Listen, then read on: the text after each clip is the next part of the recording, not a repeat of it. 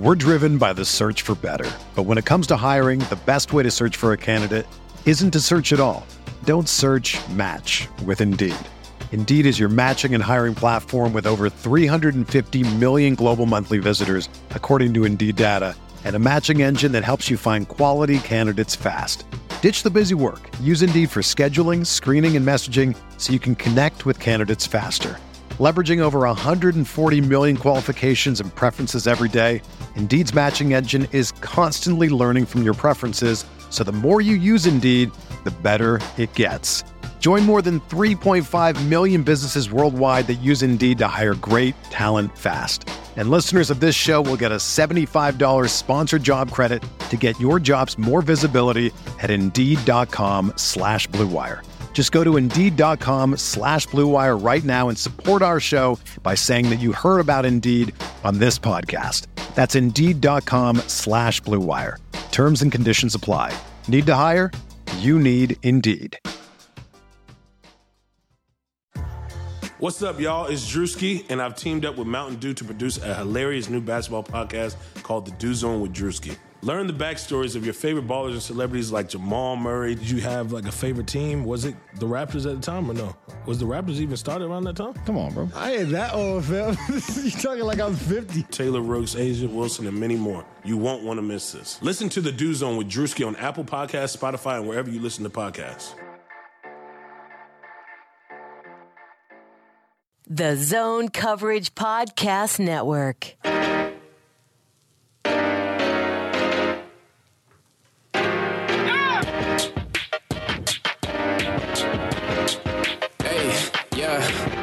I feel this like is the Day More NBA podcast. We're back for the 2019-20 season. And before we get into it, I guess exciting news about a new year in this pod. We haven't recorded for about a month, and it's going to be different. We're going to be upping to 2 episodes a week for this season. So last year, if you remember, we were recording every Thursday, as we are today. But we're also going to add Mondays. So Charlie Johnson's here with me in studio and will continue to be on Thursdays, but Britt Robson of The Athletic will also be joining in a consistent role on Mondays. So obviously the NBA season's a little weird, and we'll mix in other guests and stuff from here and there. That will generally be the schedule. So the way I'm thinking about it, Charlie, is you are like the podcast of the weekend, Britt the podcast of the week. You'll be a little bit more consistent because I like being the weekend guy. The weekend guy. Charlie the weekend guy. How about that, though? That's sweet. It's going to be a good year. I think so, man. It's I think particularly, you know, I've talked about this. It's we got to lock in early in the season. There's so much unknown with this team because it's new. It's a new coach, a new group, and I guess for us, selfishly, the team will probably be most interesting at the beginning of the season because there's certainly potential for things to go south. So we're gonna bring a bunch of stuff here at the beginning of the year, and that's audio here with a ton of season preview podcasts and everything in that realm. But also, Charlie and I have been kind of working on a Timberwolves preseason guide and a whole bunch of stuff there that'll be coming out a little closer to this season. We're recording this one on September 12th. If you're listening out of order to these or going back to listen to this, we're going to do a 4-part season preview starting today and then the next 3 Thursdays to kind of move through the roster. Charlie, you want to explain to them what our plan is there? Yeah, well, it is. I can't remember the last time there was this much turnover, not only among the players, but the coaching staff and the front office as well. There's so much to get into, but today we're going to talk about the potential for the Timberwolves starting lineup, specifically the 5th spot that will come alongside Jeff Teague, Andrew Wiggins, Robert Covington, and Karl Anthony Towns. And I think that's super interesting because, like we've talked about, it'll give us a real glimpse into kind of the priorities of Gerson Rosas and Ryan Saunders. Right, and we can kind of think about it as, you got to think about it as a starting lineup that'll dictate so much of it. But for me, it's an interesting exercise to say, what if that's Jake Layman? What does this team look like? If that's Culver, what does this look like? And even if one of the two of them isn't starting, they will get an opportunity to play with that group. So I think the conversation will be relevant even if Jordan Bell doesn't start. We can talk about what a lineup of Cat, Jordan Bell, Robert Covington, Wiggins, and Teague looks like because you got to think at some point they're going to play. Yeah, absolutely. And like, what might it say about the priorities of those in charge if it's Jake Layman versus Jordan Bell versus Josh Okogie? And I just think generally it's probably the most interesting question facing this team right now. Right. And then next week, we're going to start a 3-part series going through the roster, not player by player, but position group by position group. So we'll start out with the bigs. So that'd be Karl-Anthony Towns, Noah Vonleh, Jordan Bell, Gorgui Dieng, and Naz Reid. And then the week after that, the wings, Jake Layman, Robert Covington, Andrew Wiggins, Trevion Graham, and Keita Bates-Diop.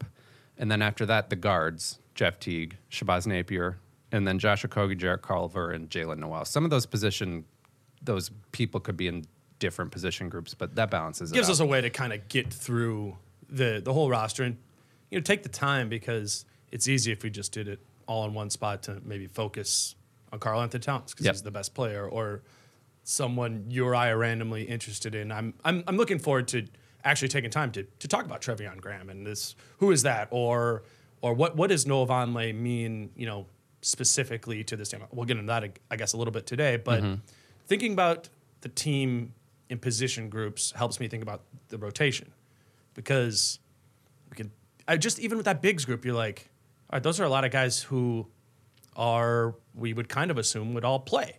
Yeah. Except for Naz, yeah. But then at the same time, you're like, well, they're not going to play 4 centers. Well, yeah, and they're all centers. I mean, exactly. A couple of them can be fudged, play power forward, Right. but in an ideal world, they might all be centers. I think as we take the time to go into that, we'll learn ourselves of like, oh yeah, that doesn't work, or maybe this does work.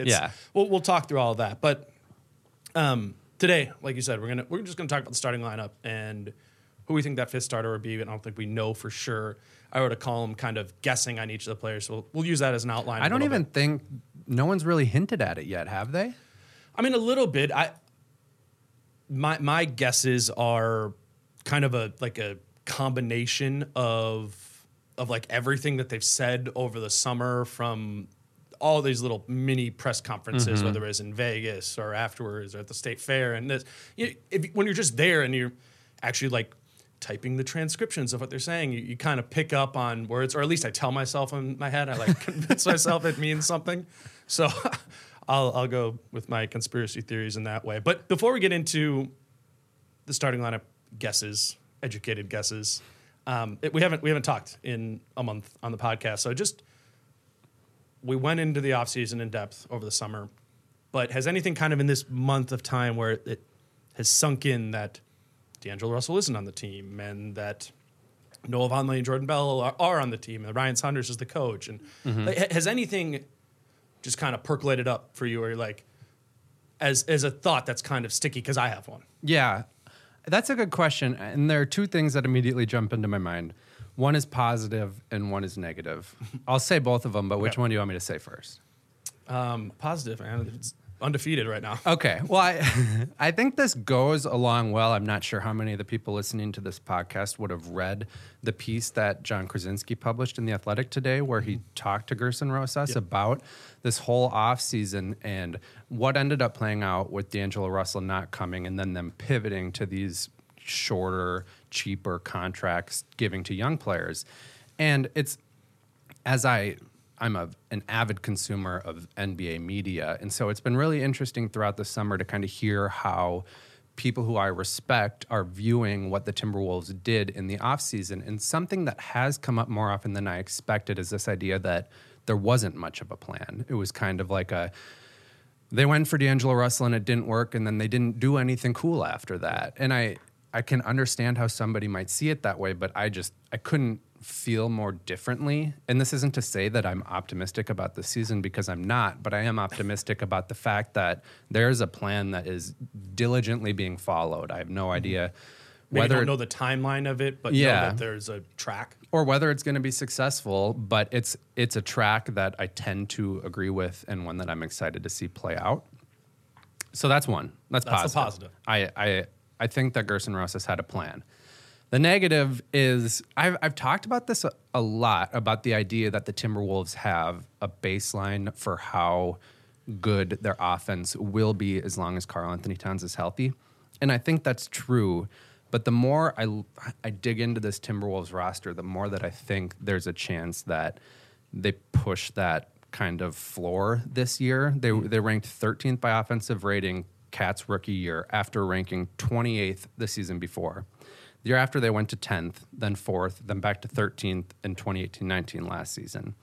But when I look at this roster and I see that there is such a lack of ball handlers, like what happens if Jeff Teague gets hurt? I mean, was it Ryan Saunders who was asked about kind of the point guard depth chart, and he said, well, it's Teague and Napier, and then it's Wiggins and Culver. Mm-hmm. So, I mean, if one of those guys gets hurt, specifically Teague or Napier, you're really plugging a question mark into the rotation, into a huge part in the rotation, one that's going to initiate an offense that is expected to be successful. So I see risks there, and then I also look at this team's shooters, and I've mentioned this stat before, but it's staggering to me.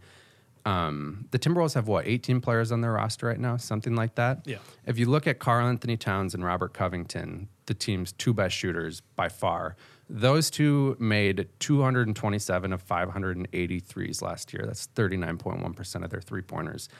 Everyone else on the roster combined made 469 of 1,468, which is 31.9%. Can you guess who, besides Cat and Covington, the Timberwolves' two best shooters are by three-point percentage? From last year? From last year. That are on the current roster? Should be able to do this. One is Wiggins, and one is Gorgie Jang.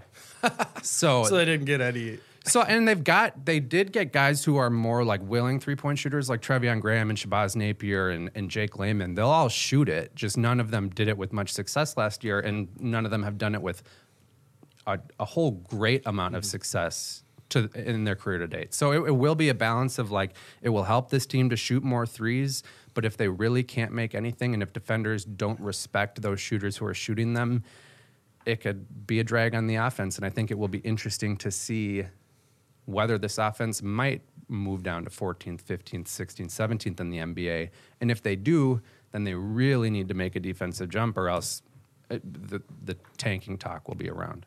So if we assume that both of your positive thing and your negative thing are a truth, one is having a plan, confidence in a plan, right? And if we believe, then that's for the big picture of constructing this roster going forward. And if the other is they have a shooting problem. If you put those two together, you would suggest they have a contingency plan for that shooting problem that they've thought it through. And I'm with you. It's staggering, and it's bizarre. It's the strongest case you can make for this team being very bad this year is the lack of shooting, and that absolutely congesting probably the offensive skills of Cat on the interior in any sort of way, and then Jeff Teague and Andrew Wiggins' ability, to get into the lane, to get to the basket, it will be more congested. So I think about that and I go, well, that's just going to be a bad offense. But if we do have faith that there is a plan, and maybe this is more so a coaching plan, but if those things do in fact align, I think there will be a contingency plan for that. And that's what I've kind of batted around in my head along those lines is, what's the contingency plan for offensive efficiency? Because you didn't improve your offensive talent, and you didn't necessarily add pieces that improve offense in the traditional capacity, which would be three-point shooting and guys who can get to the rim. Yeah, those are the most efficient, the most impactful types of offense. So I think you're right on both of those things. Those are interesting. I want to see how they intertwine. Yeah. When you say contingency plan, is the first thing that comes into your mind like Robert Covington at the 4?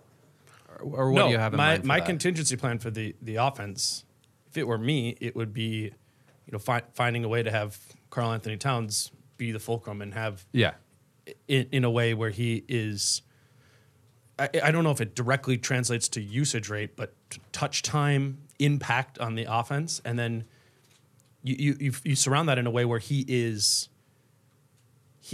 so helpful to those other pieces where their three-point shots will be wide open, or that he will be able to find them on cuts, towards the basket in a way that allows them to be more effective than those stats last year would suggest. That would be my guess for what the plan is.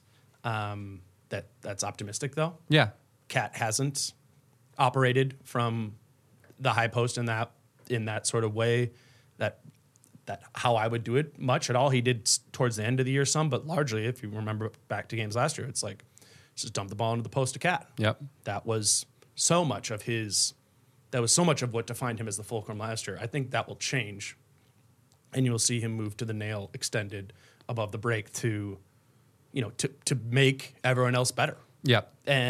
But that is the synopsis of it, that it's interesting that the offense got worse, and it's going to, in all likelihood, depend on either big, relatively unexpected jumps from certain players for the offense to improve, or these sort of schematic efficiencies, like, can we use Cat in a way that helps everyone get open shots better? Can we take away the inefficient shots that players like Andrew Wiggins or even a Jeff Teague or even a Josh Okogie took a lot of last year? Like, just how can we redistribute our action and our shot attempts to make something that just like mathematically works a little bit better?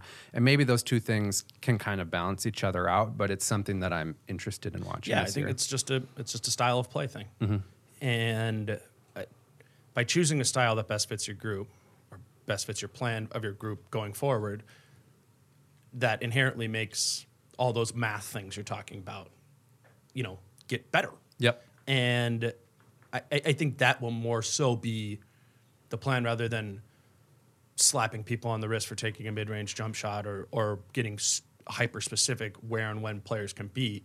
It's more a holistic kind of way of approaching the whole game, not just offense. Yeah. Because we can just think about the half-court setting, but the defense ties in, the way you play defense ties into the way that you can move into the pace. Absolutely. To the offensive end. And if they're able to, do they want to be a team that goes really, really fast? Or do you want to be a team that goes situationally fast and then settles into more of a slower half-court offense? I mean, ideally, they've picked the right options given the roster. I don't know. But it's a good point that playing faster and creating more transition opportunities is another way that they can help that offense to be more efficient. But what's yours? Yours is positive and negative, and mine's just ambiguous. It's the thing that I just have thought about over this month. And granted, we haven't had a whole lot of exposure to anyone on the team, but you look at the roster over and over, and you see the things that Rosas and Saunders have been at. They've had some media availabilities with the state fair where they were talked and asked a lot about Andrew Wiggins, and it's a weird place for me to sit because I feel that I've been someone who's been so bearish. Yeah, on Andrew and the way he's played so long, and in my vision of what needed to happen, it was probably didn't include Andrew in the picture or really getting him to change his shots. And I've now got to this point where it really feels like things have swung too far. Or that's just kind of the sense I get. And what I'm interested to see is if Andrew delivers the first 20 games of the season at a level that is a lot better than last year. It's not going to obviously be a star level. That just is very unlikely. I'm really interested to see if he does exist in that middle ground of a capable starting player, how his perception does change. Yeah. And that's just the kind of thought I keep going back to. And really my belief is it's going to be a lot better. And I believe that's a lot of things you were talking about. If they are able to play in a scheme, a system that highlights the main pieces on their team, they've decided Andrew Wiggins is a main piece of this team for now. And I think they will adjust for that in ways that the previous regime did not. And I think Andrew will fit into this better than he has at any other scheme in his life. I think that will obviously Carl is the fulcrum. He's the most important thing, but I do think there will be a plan for this is how we get more out of Andrew Wiggins. And obviously there's the risk of him that not sinking in and him not figuring that out. But I don't know. I have this assumption that we're going to be 20 games into the season and people are going to be writing is Andrew Wiggins turning the corner? Yep. And it wouldn't be the first time he started the season strong or anything along those lines. Again, and it feels weird for me to say this because I don't even know how many articles I've written about Andrew Wiggins shot selection or the impact on the team on micro or macro salary caps, Yep. But as I let the offseason go, you didn't trade him, this is the roster you have. I go back to this team and I start thinking about how they're going to play. I start thinking about the players who are going to get minutes. And I know Andrew Wiggins is going to be a player who gets 30-some minutes a game. And it's like, I'm interested to see what he does with that. Yeah, absolutely. I think I'd probably be higher than the market now, the average person, maybe by a lot, that it's going to be a lot better. Well, that's a good point because as a result of the fact that Andrew Wiggins gets paid so much money, and was the number 1 overall draft pick and was the number 1 high school prospect forever, the expectations are that he's a bust if he's not an all-star player.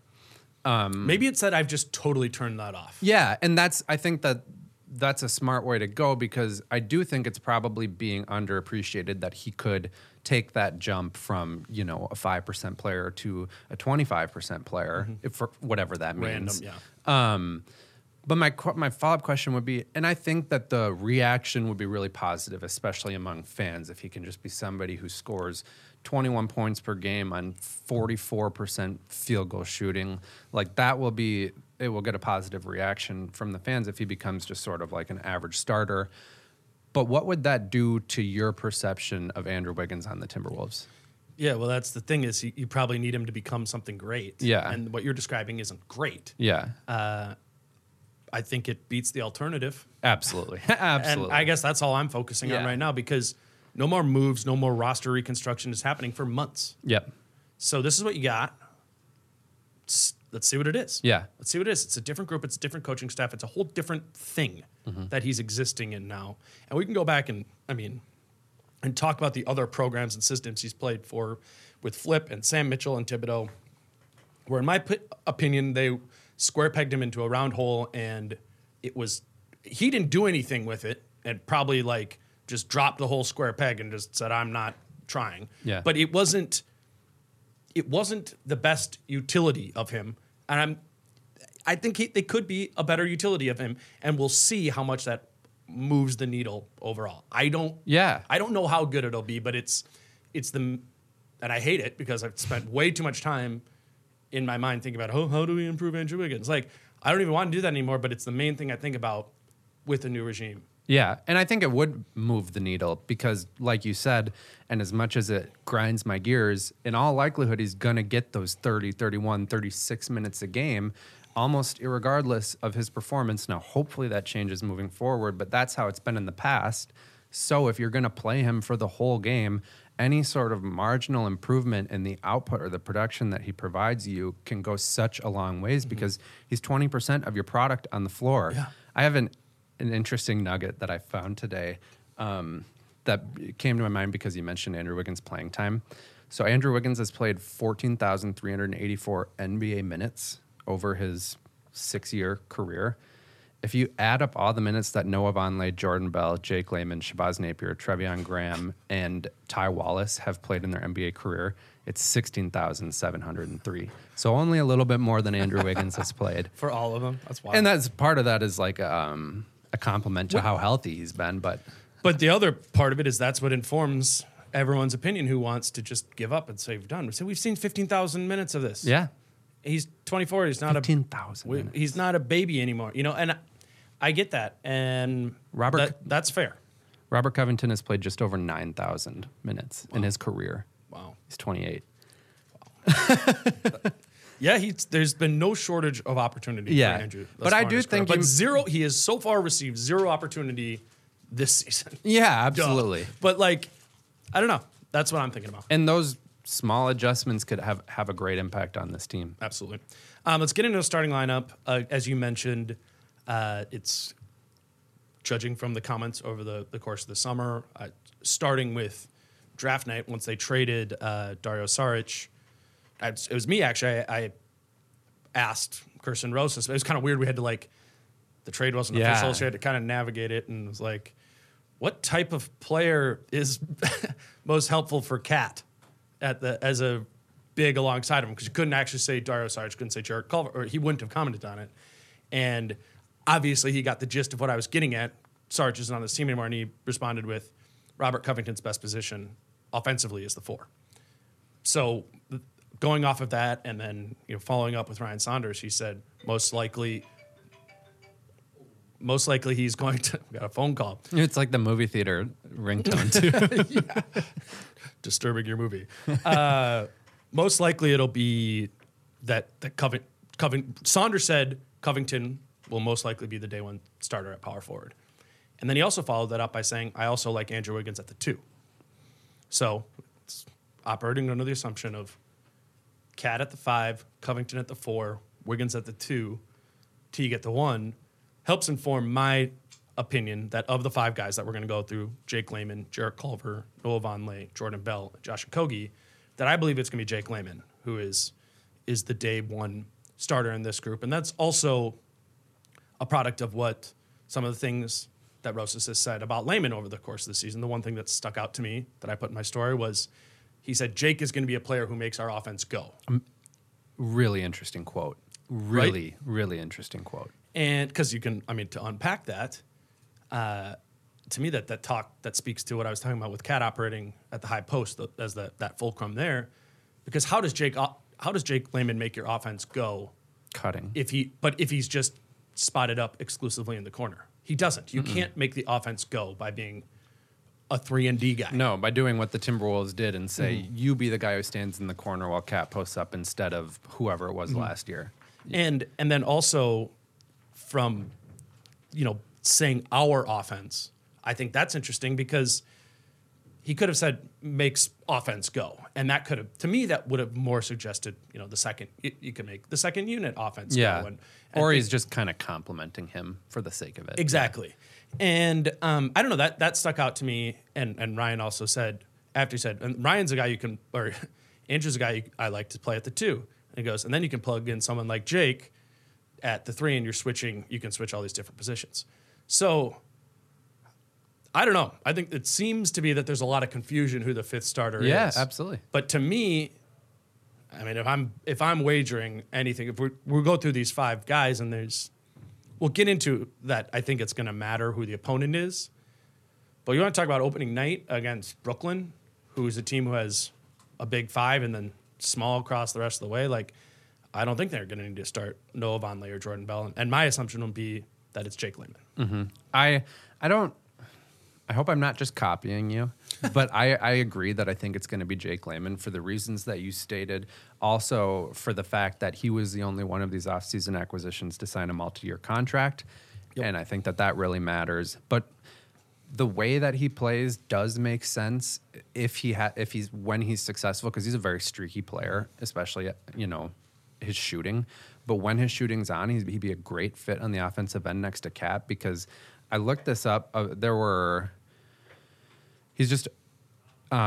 me find it. Okay. There were 92 players to cut more than one time, to register more than one possession per game as a cutter last year in more than 40 games. So players who played a lot and cut at least one time per game. And Layman ranked 14th of 90 players by points per possession produced in those situations. In cuts, 1.39 points per possession, which is just phenomenal. Mm-hmm. So as we were talking about improving the scheme, that's one way to do it. And I'll add that Andrew Wiggins always fares well in that metric. Mm-hmm. The volume of the possessions he's doing it has always been low, but it's always kind of been the advanced stat you can kind of latch on to if he did more of this. He was 1.35 last year. He was up there as well. He barely cleared the 1 cut per game threshold, even though he played 36 minutes a game, but he did as well. Actually, by far, the most efficient cutter in the NBA is Jimmy Butler, 1.68 points per possession. Wow.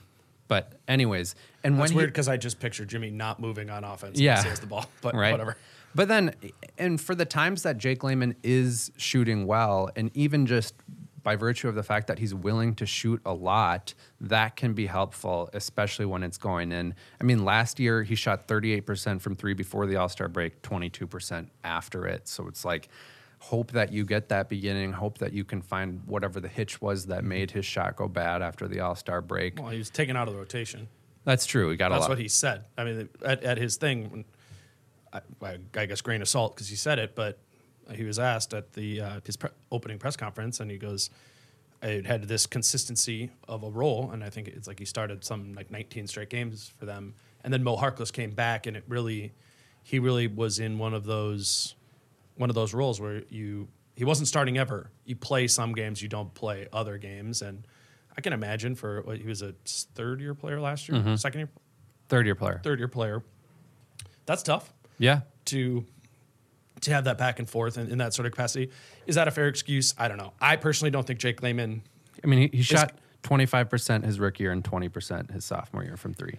Yeah, and I mean, as we go through these guys and if we talk about their 3-point shooting, because I think there's some disparity in their numbers with Layman and Culver and Vonleh. And I mean, for me, I'm not going to be beholden to the 3-point percentages that much. I don't think the volume is there. I don't think the consistency of the role is there for Layman or for Culver or for Vonleh. And I'm going to go judging by the shot, and I'm not saying I'm some sort of shot doctor.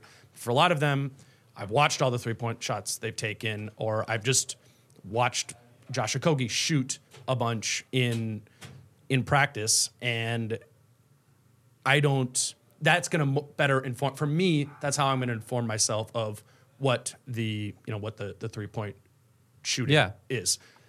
I think that's a fair way to look at it. And I do agree that Layman, Culver, Vonleh, Okogie does have the cleanest shot and probably will demand the respect of a defense. You think Layman has the cleanest shot of that? I do. When I watch him play, I think he takes the same shot every time. He shoots it so confidently. It's got a good arc. Who do you think does? I guess I'm more in the boat of, I'm not a big believer in the shot of Layman, Vonleh, and Okogie. And I believe that Jarrett Culver will be the best shooter of that group. And I know people are latching on to the 30% that he shot in college. I mean, if you go and you watch those shots, it's not a ton of shots. And if you look, I mean, if you go, it'd be easy to go through some of those and just be like, this one shouldn't count. This one should count. Like, let's see what he's like as a shooter. And I believe in his form there. And every time I read something or see something or hear something about, Jarrett Culver really needs to address his shot, I mean, I really don't have a ton of concern about that about that element of his game. That's interesting. I'm a little more concerned about it. It's hard to say like he can't develop it, and I'm not a shot doctor nor a college basketball expert. But I would, if I had to put my money on it, I would guess Jake Layman has a higher 3-point percentage this year than Jarrett Culver. Anyways, I think it's good to go into it with open eyes. But I think that what you brought up about the defensive end, slotting him in between Covington and Wiggins, kind of along with that quote that Ryan Saunders has, does make some sense if this team wants to be more versatile on the defensive end. So how do you feel about the size of that group?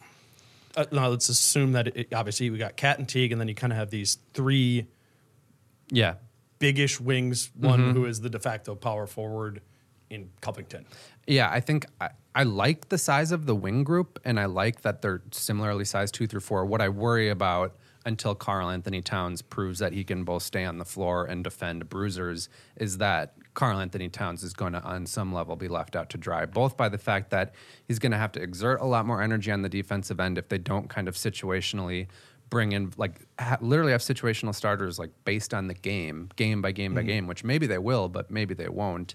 And so if Robert Covington is kind of always playing alongside Karl Anthony Towns, that might deliver even more foul trouble and even more bad defense. The foul trouble is totally a concern for me. We maybe get into that a little more when we get to Noah Vonleh. But if we're just talking about height, which I know isn't like the best metric for measuring size, but if you look at Jake Layman at the combine without shoes, was 6'8". Yeah. So that, if you look at that's the same height as Noah Vonleh, who's someone who we talk about as a big power. I mean, he's obviously weighs a lot more and is thicker, but he'd be a guy who'd be referred to as 6'9", 6'10". Like, these are their anatomical measurements, not wearing shoes, like really, really measured. And for Jake Layman, that's almost 2 inches taller than, this is a list of guys who I think played some small ball power forward last year.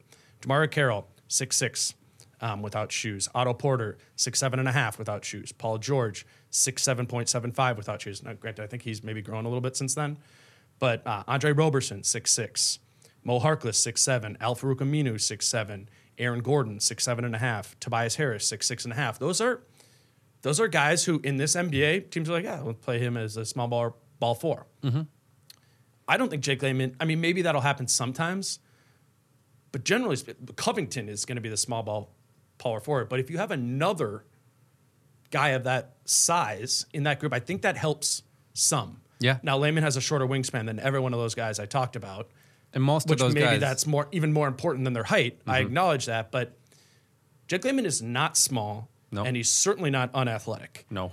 I think both of those two things in watching him play will really pop. His athleticism. Oh my God. His athleticism, and then he's big. I mean, standing next to him, he's a big dude. Do you think he's got the girth that most of the Aaron Gordon, Tobias Harris, Mo Harkless? No. And that's kind of what holds Andrew Wiggins back too, because in an Andrew ideal Wiggins world, is that size too. He should be on the Andrew Wiggins. Andrew Wiggins is 6'8" without shoes. As his career progresses, should become a small ball four, or that'd be ideal, or somebody who could do that. You know, in spot kind of like minutes. remember when Jimmy slid into that in the playoffs against Houston. I mean, that would be ideal for Andrew Wiggins. Right. But so I do think that girth. But that's what I'm saying. That's three guys. That's three big wings. Which is, if you're going to go small at power forward, that beats the alternative of going.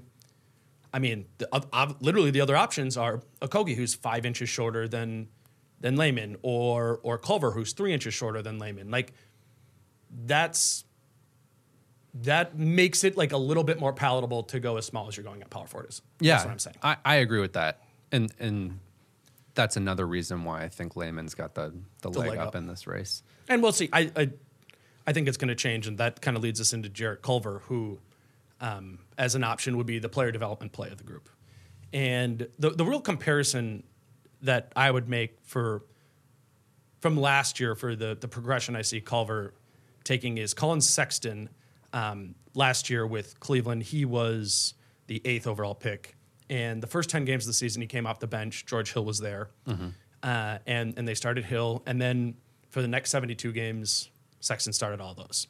I could see something like that happening where Layman starts initially and then it moves into more of, all right, Culver's ready now. Let's have him, even if he's maybe a slightly worse option. I don't know. Maybe he's the best option.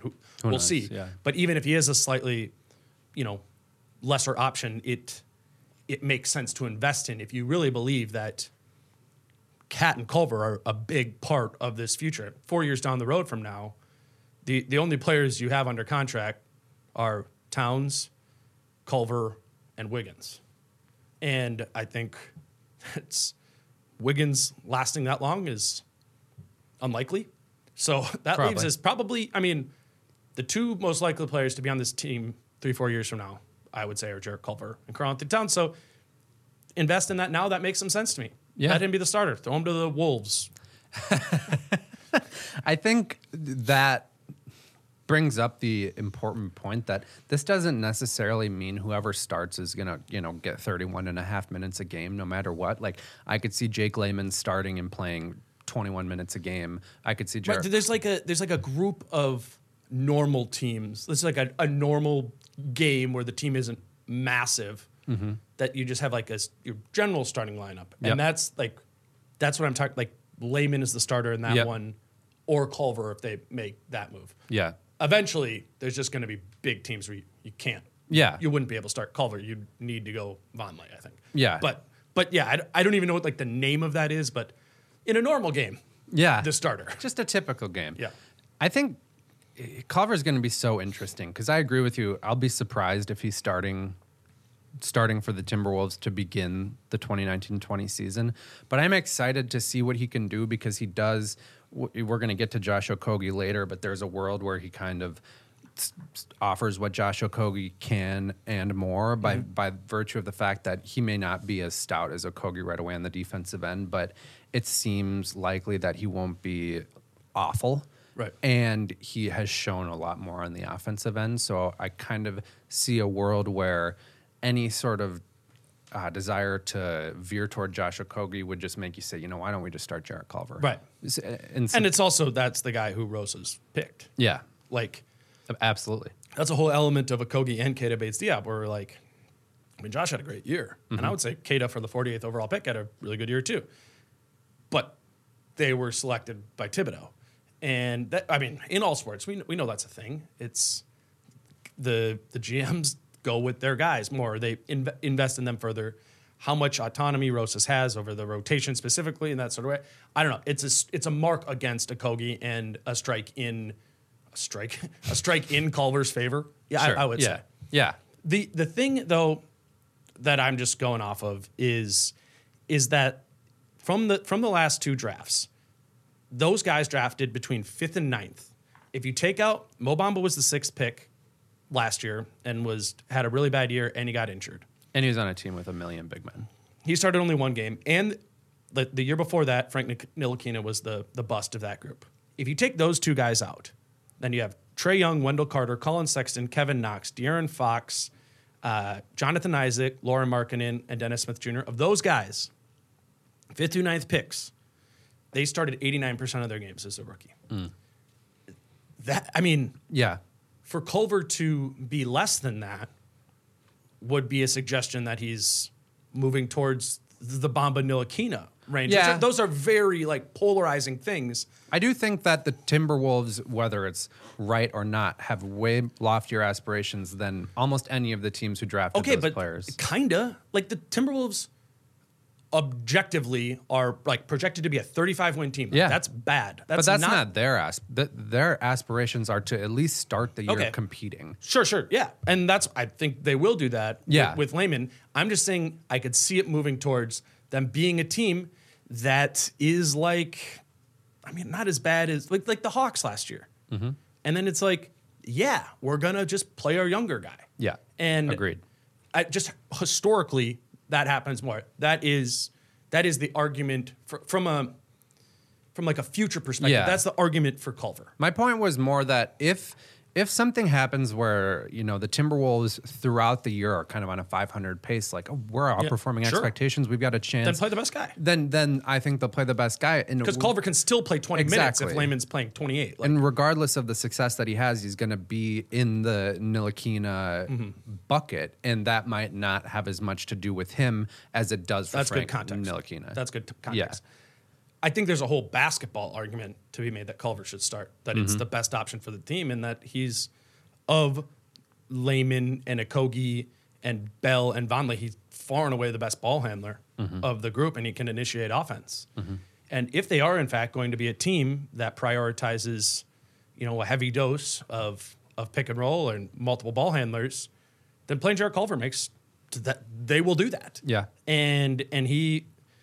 That's a limited group. You mentioned it with your one thought thing. It's who are the lead ball handlers that this group has right now? Teague, Napier, and Wiggins. They need Culver to be that sort of guy. We can call it the point guard. We can call it whatever.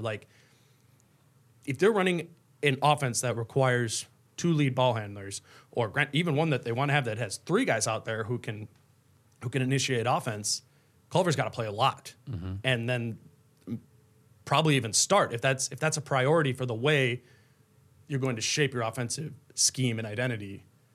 He's the best option. Yeah, and on the offensive end, yeah, and I don't think that Jarrett Culver, based on the digging I've done into his game, I don't think that right away. He's a super athletic guy. He's got great hops, but when you watch his college tape, his first step doesn't jump off the computer screen or whatever. I can't imagine him being the kind of ball handling option 1A in an offense and blowing by guys in the pick and roll to kind of ever. Not never. No, I know not ever. But I guess the reason I say that is I have kind of the same opinion on that. But he strikes me as a guy who 3 years into the league. Oh yeah. I'm saying this. Right. That's kind of my that's the diamond in the rough element of him is where it's kind of like Oladipo, where it's body shift change and boom, you're bringing something that is a player that was very different than you were your rookie year or certainly on your college tape. And there's a lot of physical potential, to be earned by him because he doesn't stand out as a dynamic athlete right now. And I totally agree with that. I've written about that. I think that's kind of his calling card if he's going to live up to the 6th overall pick potential. It's because that playmaking comes along and he can be that combo guard who's got a lot of size and is good and switchable on the defensive end, but can also dribble the ball well and be a pick and roll ball handler. But this season, I have a hard time imagining it right away translating. And to your point, it's a developmental play. Like it'd be helpful for him to get those reps. But what's more, he probably wouldn't play that much without a Jeff Teague or a Shabazz Napier. So I do see him being able to have success, like catching the ball once the offense breaks down when somebody is closing out on him and creating offense that way, because he can be impressive in the sense that he can get to the rim almost, this isn't to compare the two players, but like Jimmy Butler does, where he navigates through traffic and just gets up into the air, not knowing what he's going to do, and then still finds a way to either make an acrobatic finish or find somebody rolling to the basket or, get around the baseline and get the ball over to the corner for a three-point shooter. He is a dynamic playmaker in that sense, so I can see that being really successful. I think that's born out of belief in yourself and belief in that element of your game, and that's very much Jimmy, and that's also something I see in Jared. Obviously, at a young age, he kind of knows that's where his offensive bread has been buttered, and he's not one of those guys who he may be somewhat methodical in getting to the rim, but he knows he's getting to the rim. It's not like one of those where you catch and you're like turning your head back and forth and like, wait, do I go now? Yeah. Like it's the decision to attack is decisive, even if the motion itself is somewhat meandering to get there. And I think that it's that first instinct that all the great creators do have. Yeah. And that's a good starting point. Totally. I also think one other thing that might make it hard for him is college defense is really respected his willingness to shoot, and that is just not going to be the case if he's a pick and roll ball handler in the NBA. No one's going to fight over a screen to stick with Jarrett Culver, at least not until he's shooting 37% from deep, 30 games into the season. It's an adjustment for the length with which players can close out. They can go under screens in the NBA, and it can be like those guys I was listening off, like DeMar Carroll or Andre Roberson, where it's like, okay, they're still quick and long and can still contest your shot even if they go under that screen. So that's always kind of a gray area for a rookie, a ball handler. I think it's a big reason why a lot of times you see point guards struggle with their shot in their that's first a good season. Point. But like you said, it's a big part of it would be a developmental thing. Absolutely. Let's move on to Vonleh. Whereas if starting Culver is a development play, Vonleh is a size play. He is on a one-year deal and maybe isn't like part of the future for sure in a strict sense. He's an expiring contract. But he's the big option of the guys where foul trouble is an issue for Cat. Defending a lot of the best centers in the league is an issue for Cat. And defensive rebounding has been an issue for this team Cat's entire career. Not that Cat's necessarily bad at that. They've never been good at that. But in Noah Vonleh, you're adding a guy who's 6'8" with an over 7'4" wingspan and weighs 250 pounds. It did as a 19-year-old when he was drafted. He's huge. And there's gonna be times where they need that. And he was a top 15 defensive rebounder in the league last year in defensive rebounding rate. Yep. And that was a big reason why he pops in some of those advanced metrics like defensive RPM. So it's a play for size that helps the defense by being able to rebound at a high level. Yep. And I just think that's the reason that you go with him, and I think he'll start a lot of games this year. Yeah, I agree with that. I think that he is he's the Taj Gibson replacement in a lot of ways. Right. And what's interesting about that is Taj was like the big-bodied center that Cat played next to last year. So you would have thought maybe that's when they defensive rebound well, when they've got Taj out there too. But Noah Vonleh's defensive rebounding rate last year was 26%. Taj Gibson's was 18%. So like huge difference. Yeah, because when you look at it, it's like the Wolves grabbed something like 49% of rebounds last year when Cat's on the floor. So just slightly below 50%, which like you'd want to grab more than half of them in an ideal world. But if you add a Noah Vonleh into that, and also if you add a Jarrett Culver into that, who's a good rebounding guard, then you can really start to make a defense. And like Tom Thibodeau always said, and like coaches always say, rebounding wins championships. Mm-hmm. Like you need to. Thibodeau got pissed about it so much Like we just need to finish off the possession with the rebound. Classic table pound. Yeah. After that. So it would just kind of be interesting to see a lineup that like can really grab a lot of rebounds. It's the comparison I'm making is Derek Favors and what he was to Utah the past years. Again, Vonleh 6'8" without shoes, 7'4" wingspan, 250. Derek Favors 6'8.5", 7'4" wingspan, 245. I mean, they're the same shape. Yeah. And that is, I think Derek Favors is a very high IQ player and understood that his role was so much about supporting Rudy Gobert, which sometimes you don't think about that. Like Rudy Gobert might be the best defensive player in the league. But sometimes what unleashes a player to be the best defensive player in the league is faith in the person they have behind them, particularly the guy closest to them. I think Derek Favors is a huge part of what made Gobert an elite defensive center. I think he'll be a big part of what helps Zion Williamson's entering the NBA experience in that way. And that's because he was big enough to fill that void, but agile enough to be able to rebound and to be able to handle multiple positions. He's not one of those guys guarding 1 through 5, but that to me that's the dream scenario for Noah Vonleh. There's a reason Favors is making like 16 million and Vonleh is making 2. Yeah. You're going to be a poor man's version of that, but that's the guy. And there's just going to be teams where they need him. They're going to need him to play or Bell, and we'll get to Bell, but Vonleh is a lot bigger than Jordan Bell. A lot. And we talk about the team. I mean, you brought up Taj Gibson. Taj Gibson guarded Nikola Jokic. He guarded Andre Drummond. They didn't put Cat on that big guy anymore. And right now, by default, it looks like, well, Cat's just going to be the center guarding the other centers. Well, we know there's a strong track record of Cat not being able to handle that from a foul trouble perspective. And Cat's not an elite, just defending a back to the basket center in that sort of way player. So Vonleh could make a big difference there. Yeah, and I think that Derek Favors comparison is also apt because forever it was Favors and Gobert starting at the 4 and the 5 for the Jazz, just like it's been with Karl Anthony Towns and Gorgie Jang or Kevin Garnett or Taj Gibson or whoever it was. And then kind of as Quinn Snyder slowly started to become a more, or let's say implement a more modern style, it became like, how can we start Jay Crowder, or like how can we bring Favors off of the bench and play him in situations when it's really going to maximize him? Yeah, when it's needed. When it's needed, instead not just of because he's the only option. Yeah, or because maybe he's your best quote unquote 4 or power forward. But that's another way I think that's an interesting parallel. So I listed the good teams that are huge in the NBA this year, and there is a lot.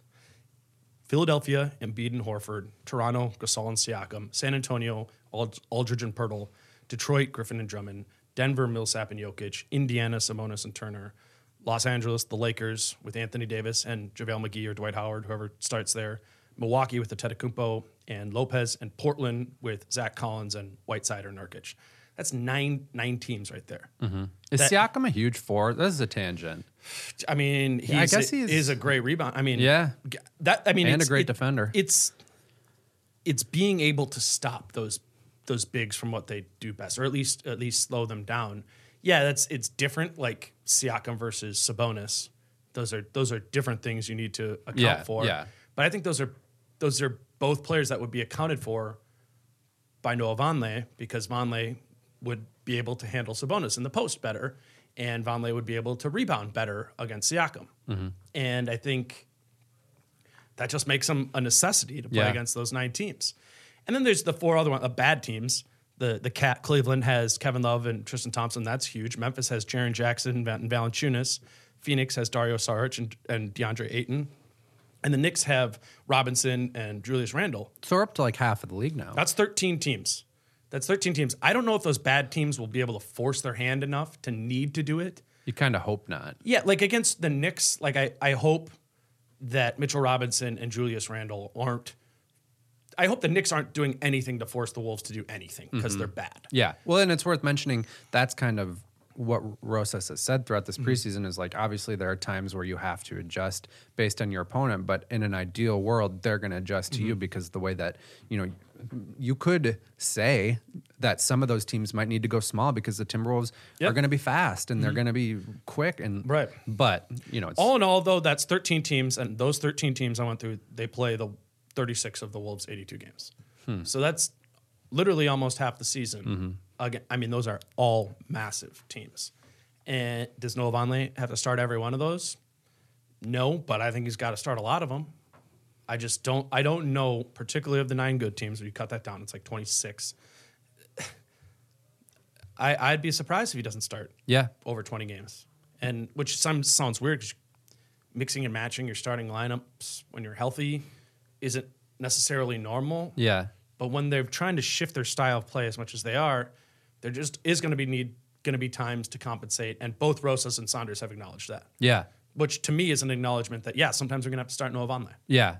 It'll be fascinating to watch because, like you're saying, it's not something that you see very often. Teams change their starting lineups because of injuries or because somebody's playing better than somebody else or whatever. But I feel like it's just not as common. I mean, it happens to see it like night in and night out. Like tonight, we're starting this team tomorrow night, or this lineup tomorrow night. It's that lineup, and that would be super fascinating to see.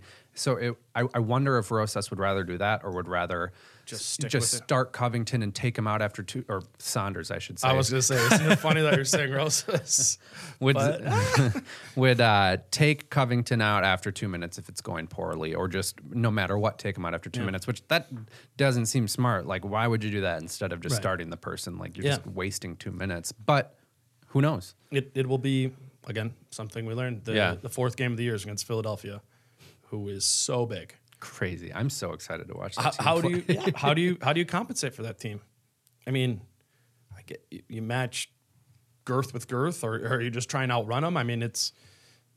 Do you start Jarrett Culver, not start Jeff Teague? So let's move on to Josh Okogie. Yeah, I think Okogie makes sense to take that Philadelphia example specifically. Now he's the shortest of all these guys, so it sounds weird, but I think against Philadelphia, you could start Josh Okogie in this Layman, Vonleh, whatever, the 5th starter role. And then you could put Okogie on Ben Simmons, who's like 6'10", but at the point of attack, Okogie there, and then you don't have to use Covington in that spot. Because if it's not Okogie, you've got to put Covington on Ben Simmons, right? Yeah. I don't know. I mean, I don't know what else you would do there. So if it's Okogie, then you're able to hide Teague and Josh Richardson.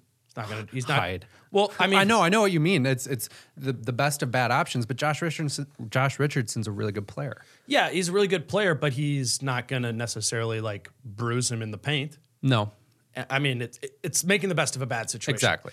And then you can put Wiggins on Tobias Harris, can leave Covington on Horford and Cat on Embiid. Yeah. I mean, you're still basically just screwed in that game period. They're just going to post up Ben Simmons. But I don't hate Josh Okogie as a post defender. No, but I mean, it's 6 inches. Yeah, at least. Yeah. I just, and that would be, you'd probably be happy if but that's that would be sticking to your identity. Yep. Because then you're like, all right, we're kind of compensating for them, but this group, we're still going to play fast. Yeah. Because we have Okogie, and we're going Teague, Okogie, Wiggins, Covington, Cat. Like, yeah, you guys might bruise us a little bit, but when you don't, when we're gonna outrun you down the other side of the floor, and Horford and Embiid are getting left in the dust by Covington and Cat. Like, I mean, that's the idea. Yep. I don't know. I mean, that's kind of, I don't know. I guess that isn't even the main argument for Okogie. The main argument for Okogie is just defense. He's the best defender of the group. Yeah. And this team has stunk at defense every single year. Since Wiggins came in. Wiggins' rookie year, 30th in defensive rating. Cat's rookie year, 28th in defensive rating. Tibbs' first season, the following year, 27th in defensive rating. The full Butler season, 25th in defensive rating. And last year, somehow, was actually their best defensive rating year ever of this era when they were 24th. But 24th is bad. Yeah. 24th is really bad. The 6 teams that were right behind them were Cleveland, Phoenix, Atlanta, Washington, New York, and Chicago. And those teams, on average, won 23 games. Yeah. So if we're thinking that the Wolves might be more of an average offense this year, maybe not elite in that sort of way. I mean, that Butler year, they're 25th in defense rating, but 4th in offensive rating. I mean, I don't think the offense is going to be able to get to that level. So if you're dropping towards the middle and you're not pulling the defense back up, I mean, I'm not saying they're going to be a 23-win team, but you're certainly going to slide closer to 23 than you are to the, what were the Wolves when they made the playoffs? 46? 47. 47. Yep. Like, defense needs to be addressed in this group. Yeah. And I think it's more largely addressed by a better scheme and one that the players can execute. But Josh Okogie is your best fifth starting option of the guys. Would you agree with that? I would agree with that. Just in a vacuum, the best defensive option. I have the same thing written down in my notes. If the front office is just confident that the offense has a good baseline, then what you need to do is drag the defense along. But this just popped into my head. Based on the kind of the size conversation that we had earlier, and if we're assuming that Robert Covington is playing at the 4 next to Karl Anthony Towns, are you 100% like sure that a Teague, Okogie, Wiggins, Covington, Towns lineup is better defensively than Teague, Wiggins, Layman, Covington, Towns, just because of the size that Layman provides the lineup? Like you're really getting small if Okogie, and maybe Okogie doesn't play that much smaller, but That's probably what my counter would be to that. I don't have I'm not gonna pound on the table that this is way better, but I mean, I think I'm pretty harsh on what I believe about where Josh can go offensively as a player. I've said many times, I'm concerned about the shot and how that ever makes him an average or above average offensive player. But I think he did it as a rookie. With a lot of these guys of the Cats 2-man lineups, the guys he played a lot with, his best defensive rating came with Okogie. Mm-hmm. Of Wiggins' best 2-man lineups, his best lineup was with Okogie. Okogie, we know is a good individual defender, and in the sample we have of his one season, he raised the product of the entire team's defense up with him. I would rely on that and believe in that more than I would have faith that Jake Layman's additional 5 inches of height makes a difference. Okogie has a longer wingspan than him. Yeah, that's actually well, by that's like well said. 4 inches, Yeah. which is really weird. Layman's 5 inches taller than him, but has a 4 inches shorter wingspan. Like, You those know are just who's- really different shaped humans. you know who's got the longest wingspan to their height? Jeff Teague. His wingspan is 6'8". Dude, you've seen his arms, man. His arms are huge. I know, but like, God, just try on defense, man. Keita does got too. real 7'3", right? Real long. Yeah. And honestly, I'd love to really like talk to a lot of coaches and say like, we're obsessed with wingspan, but I will like listen to them have a conversation about the importance of that versus height versus weight or strength in that sort of capacity. Because maybe we kind of overrate wingspan. Maybe under. I don't know. Maybe we overrate height. Maybe we overrate height. Yeah. I think we definitely overrate height. Yeah. Because you're not blocking a ball with your head. Like, It's true. Like standing reach. Like we're not even talking about standing reach. That's probably the most relevant of all of them because it incorporates a fusion of the two. Yeah. I'm not super concerned about Okogie's height, so I think that's what makes him a better defensive unit. The best defensive unit they can put out of these five. I don't think it's going to be what we see. I think he's going to be a bench player. I do think, if Okogie was starting, it would be a huge sign that the front office and coaching staff have seen something from him in training camp and over the course of the summer that, like, we buy that there are offensive improvements there. Like, that would be a huge endorsement, I think, of what Okogie has done since last season. Krasinski's rotation column had Okogie as the starter, as the fifth starter, and he's as wired as anyone. I mean, I more wired than anyone. Yeah, would need to talk to him about how much of that was guessed versus informed. Yeah. But I would bet that was partially informed. Yeah. And one interesting thing I was thinking about with Okogie starting is that I don't think the fact that he provides so much energy is going to be as much of an advantage from this year, just because guys like Jake Layman and Jarrett Culver are energy guys as well. Whereas last year the alternative is like an Anthony Tolliver or like a Luol Deng or whatever. Sure. And like he doesn't quite stand out as his much. youth won't stand out as much in that way. Like, I get what you're saying. Hard to kind of put words to it, but I know what you mean. I mentioned it before. How into Josh Okogie is this regime? I don't know. It seems like everyone's into Josh Okogie because he's really fun to watch. He had a good rookie season. Definitely like Such a good guy. good guy. I mean, he was drafted 20th overall, and for redrafting that draft, he probably goes like 10th, 7th. I don't know. Yeah, something like that. Like, he's had a good career thus far, but he is a player who has holes, and do those holes fit into this system? To be determined. Yep. Last one, Jordan Bell. The way I put it with Jordan Bell to start, it would be a fusion of the Vonleh idea on size and Okogie idea on defensive versatility. Yeah. I really didn't pay a lot of mind to the idea that Jordan Bell would maybe be a starter on this team or even consider him before his press conference. But hearing those guys rave about him and then having some conversation with people, he's higher on the totem pole than I expected the day that he It's signed with the fascinating. team. Yeah. I mean, he's a guy who he signed for the minimum. Yeah. He signed a 1-year minimum deal. He's 23. Yeah, like that. He could play, but he signed a bad deal for him. Mm-hmm. It's the least amount of money he could sign for him because it was only a 1-year deal and it's his 3rd year in the league. It makes him a restricted free agent next season. So you Meaning that wherever he goes and signs a contract, the Wolves will have the chance to match it. the restricted free agency limits your market the next summer. Yep. So that just in a vacuum suggests he did not have a big market.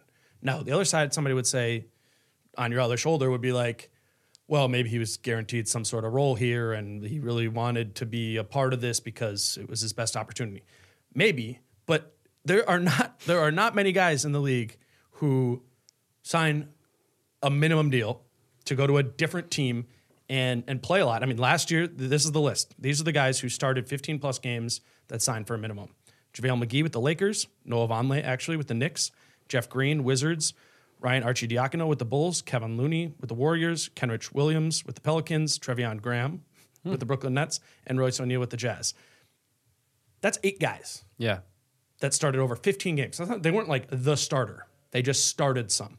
So it's very rare that someone in Jordan Bell's contract situation would be a starter. That said, I could see it. He's going to come into camp as the most versatile big man. If they really do want to switch, as much as maybe they want to switch, it's going to make that he would be the guy Yeah. to plug in there. And that it really would be you could, against some of those bigger teams, you could say, well, now we actually have like a center size body. I mean, he's just big. He's not actually huge, but he's a bigger body. We're not going to get banged in this game. And we can still play with the pace we want to play with. I mean, I think what makes the difference is if he really can be the player who's able to grab a rebound and take the ball up the floor himself or create any sort of offense for himself, then he deserves to be the starter. That's the most exciting part about Jordan Bell to me. But he hasn't done that in his career. Only like I mean, he just said it. He just said he can do that. Like that. Maybe he can, and maybe he was never asked to do that in Golden State. But that did not happen in Golden State. Playmake or get out and run? Playmake himself. Yeah. Oh, get out and yeah. run himself as the guy. I mean, there are certainly highlights out there of him grabbing a board and taking it coast to coast. Yeah. But it's not something that happened with consistency. It was not to the extent that they've suggested could happen, or that he suggested. I mean, he talked about being Lamar Odom. Like he did at the press conference, and I know it's like kind of hyperbolic, and you just give examples, but if he can do that, he should start. These are not good players that he's as of right now. Yeah. Jake Layman is a guy who signed for almost the minimum. Yep. Vonleh minimum. I mean, Jarrett Culver's a rookie. Josh Okogie is not some superman. I mean, if you can be the best defensive big man in this team and a team that stinks at defense next to Cat, who historically has not been very good at defense, and you can be offensively impactful, he should definitely start. I'm just skeptical. Yeah. That's going to be his reality. Yeah, and I'm skeptical of what offensively impactful means, even if he does. He's a good dribbler for a big man, and he's really fast, and he has great quick twitch muscles. But I'm skeptical of how much that can even translate to offensive success, even if there are great highlights, great two-man game with him. There will be. He'll have highlights, and this year too. But I'm skeptical of that general fit in the offense. I do think, though, if they say, like, we want to switch and we want to get out and run, that's the only world where, in my mind, at least, Jordan Bell starts. He's the one who I'd be probably the most surprised about if they started game one. This is the question I have with him defensively, and I went through those 9 good big teams that have the big play. Like is Jordan Bell making a difference in being able to slow down the size of the San Antonio Spurs of Pirtle and Aldridge? Is he a big body who is able to slow them down in a noticeable way more than Covington would? Because that's like the opportunity cost there. Because if not, Vonleh, yes, because he's a lot big. I mean, he's bigger. He's going to be able to handle Pirtle more. I don't know how big that gap is because I just haven't seen that a lot from him. And schematically, the Warriors were so weird. I don't have a good idea of what I think Jordan Bell is, so that just kind of leaves me needing to see it. I'm in the same boat. I'm just really ready to be surprised about how well Jordan Bell maybe fits with these Wolves, because I don't totally see it, but I think that there are some like things about him that could make him a good fit, and if it all kind of clicks right, it could be really interesting, and I would love to be surprised. And from by a team perspective, it's great. You sign this dude for the least amount of money you could, and you have his restricted rights. That's great. Yeah. Like they could keep Jordan Bell of this group inherently becomes the second most likely player to be on the team. Like of the free agents they signed, he's more likely to return than Noah Vonleh. He's a restricted free agent. That's just how it works. Oh, I mean, of everyone they brought in last year, totally. Yeah, like that makes a difference. So I mean, it's good he's on the team. It's just would be out of the norm to have him be a starter. Yeah. And I'm not ruling it out, though. I'm literally not ruling out any of these No. 5. And I think there's... Are you ruling out everyone else on the roster, though? I think so. Yeah. Can you make a... I don't think you can make a case for Shabazz Napier. I mean... No. Gorgie? No. It's those big teams. I know. I'm just throwing it out there. Yeah. I was just kind of throwing it out there, too. I think it'll be one of these 5. I do, too. Gorgie would be the one where I could see it being impactful to be able to guard Jokic or guard, Drummond or something like that in a way where, like, we just can't have Karl get 3 fouls in the first half again. Yeah. And we think, Gorgie protects some of that. Mm-hmm. He was the guy. I remember a game at the end of the season, Taj Gibson was guarding Jokic because it was clearly a mandate that Cat would not. And Taj picked up his 3rd foul in the first half, and we're sitting there right by the bench, and Ryan goes Gorgie, and he slaps somebody. He said, "You got Jokic," and that's because at least on that team last year, he was the next option to be the big who can guard. Because maybe that faith in Cat to do that changes this year. It's not that Cat can't do it, but it's a risk that he gets the fouls. That's such a good anecdote, and it's really interesting context when you think about what Cat improving on the defensive end could mean for the Wolves, because it's not only just that he's a better defender and that's inherently good for your team, but also you don't have to do those things anymore. You don't have to play Gorgie Jang or Taj Gibson. You can just play Robert Covington at the 4 like almost every night. That it's just what that would do for this team is amazing. Right. Does it matter who the 5th starter is? To who? Matter to who? I don't know. Matter to me? No. Well, matter to the players? Definitely. I think it's a status thing. Yeah. And so I think it matters because it does matter to the players. And I think it matters to it's a signal, and that matters. Yeah, agree with that. I'm more interested in this in the way that it's like, okay, if it's Bell, then that changes the rotation to be this and this, or Okogie and this and that. Like, I guess I'm more looking at the next puzzle pieces that come in line after it, but just on a super basic level, it's like, who's your starting 5? Yeah. That's something. Yeah. And we've talked yeah. about this, but it matters to me in the sense that it will open the window to show us what this Summer team was.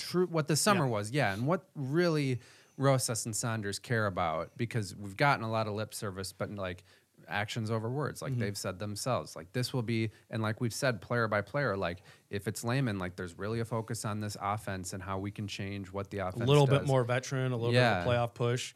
If it's Culver, it's that development and saying we need multiple ball handlers on the floor. I think that's the signal there. If it's Vonleh, it's we want to try Covington at the 4, but it's going to be a little bit more of a gimmick. We just need the size out there because we need the size.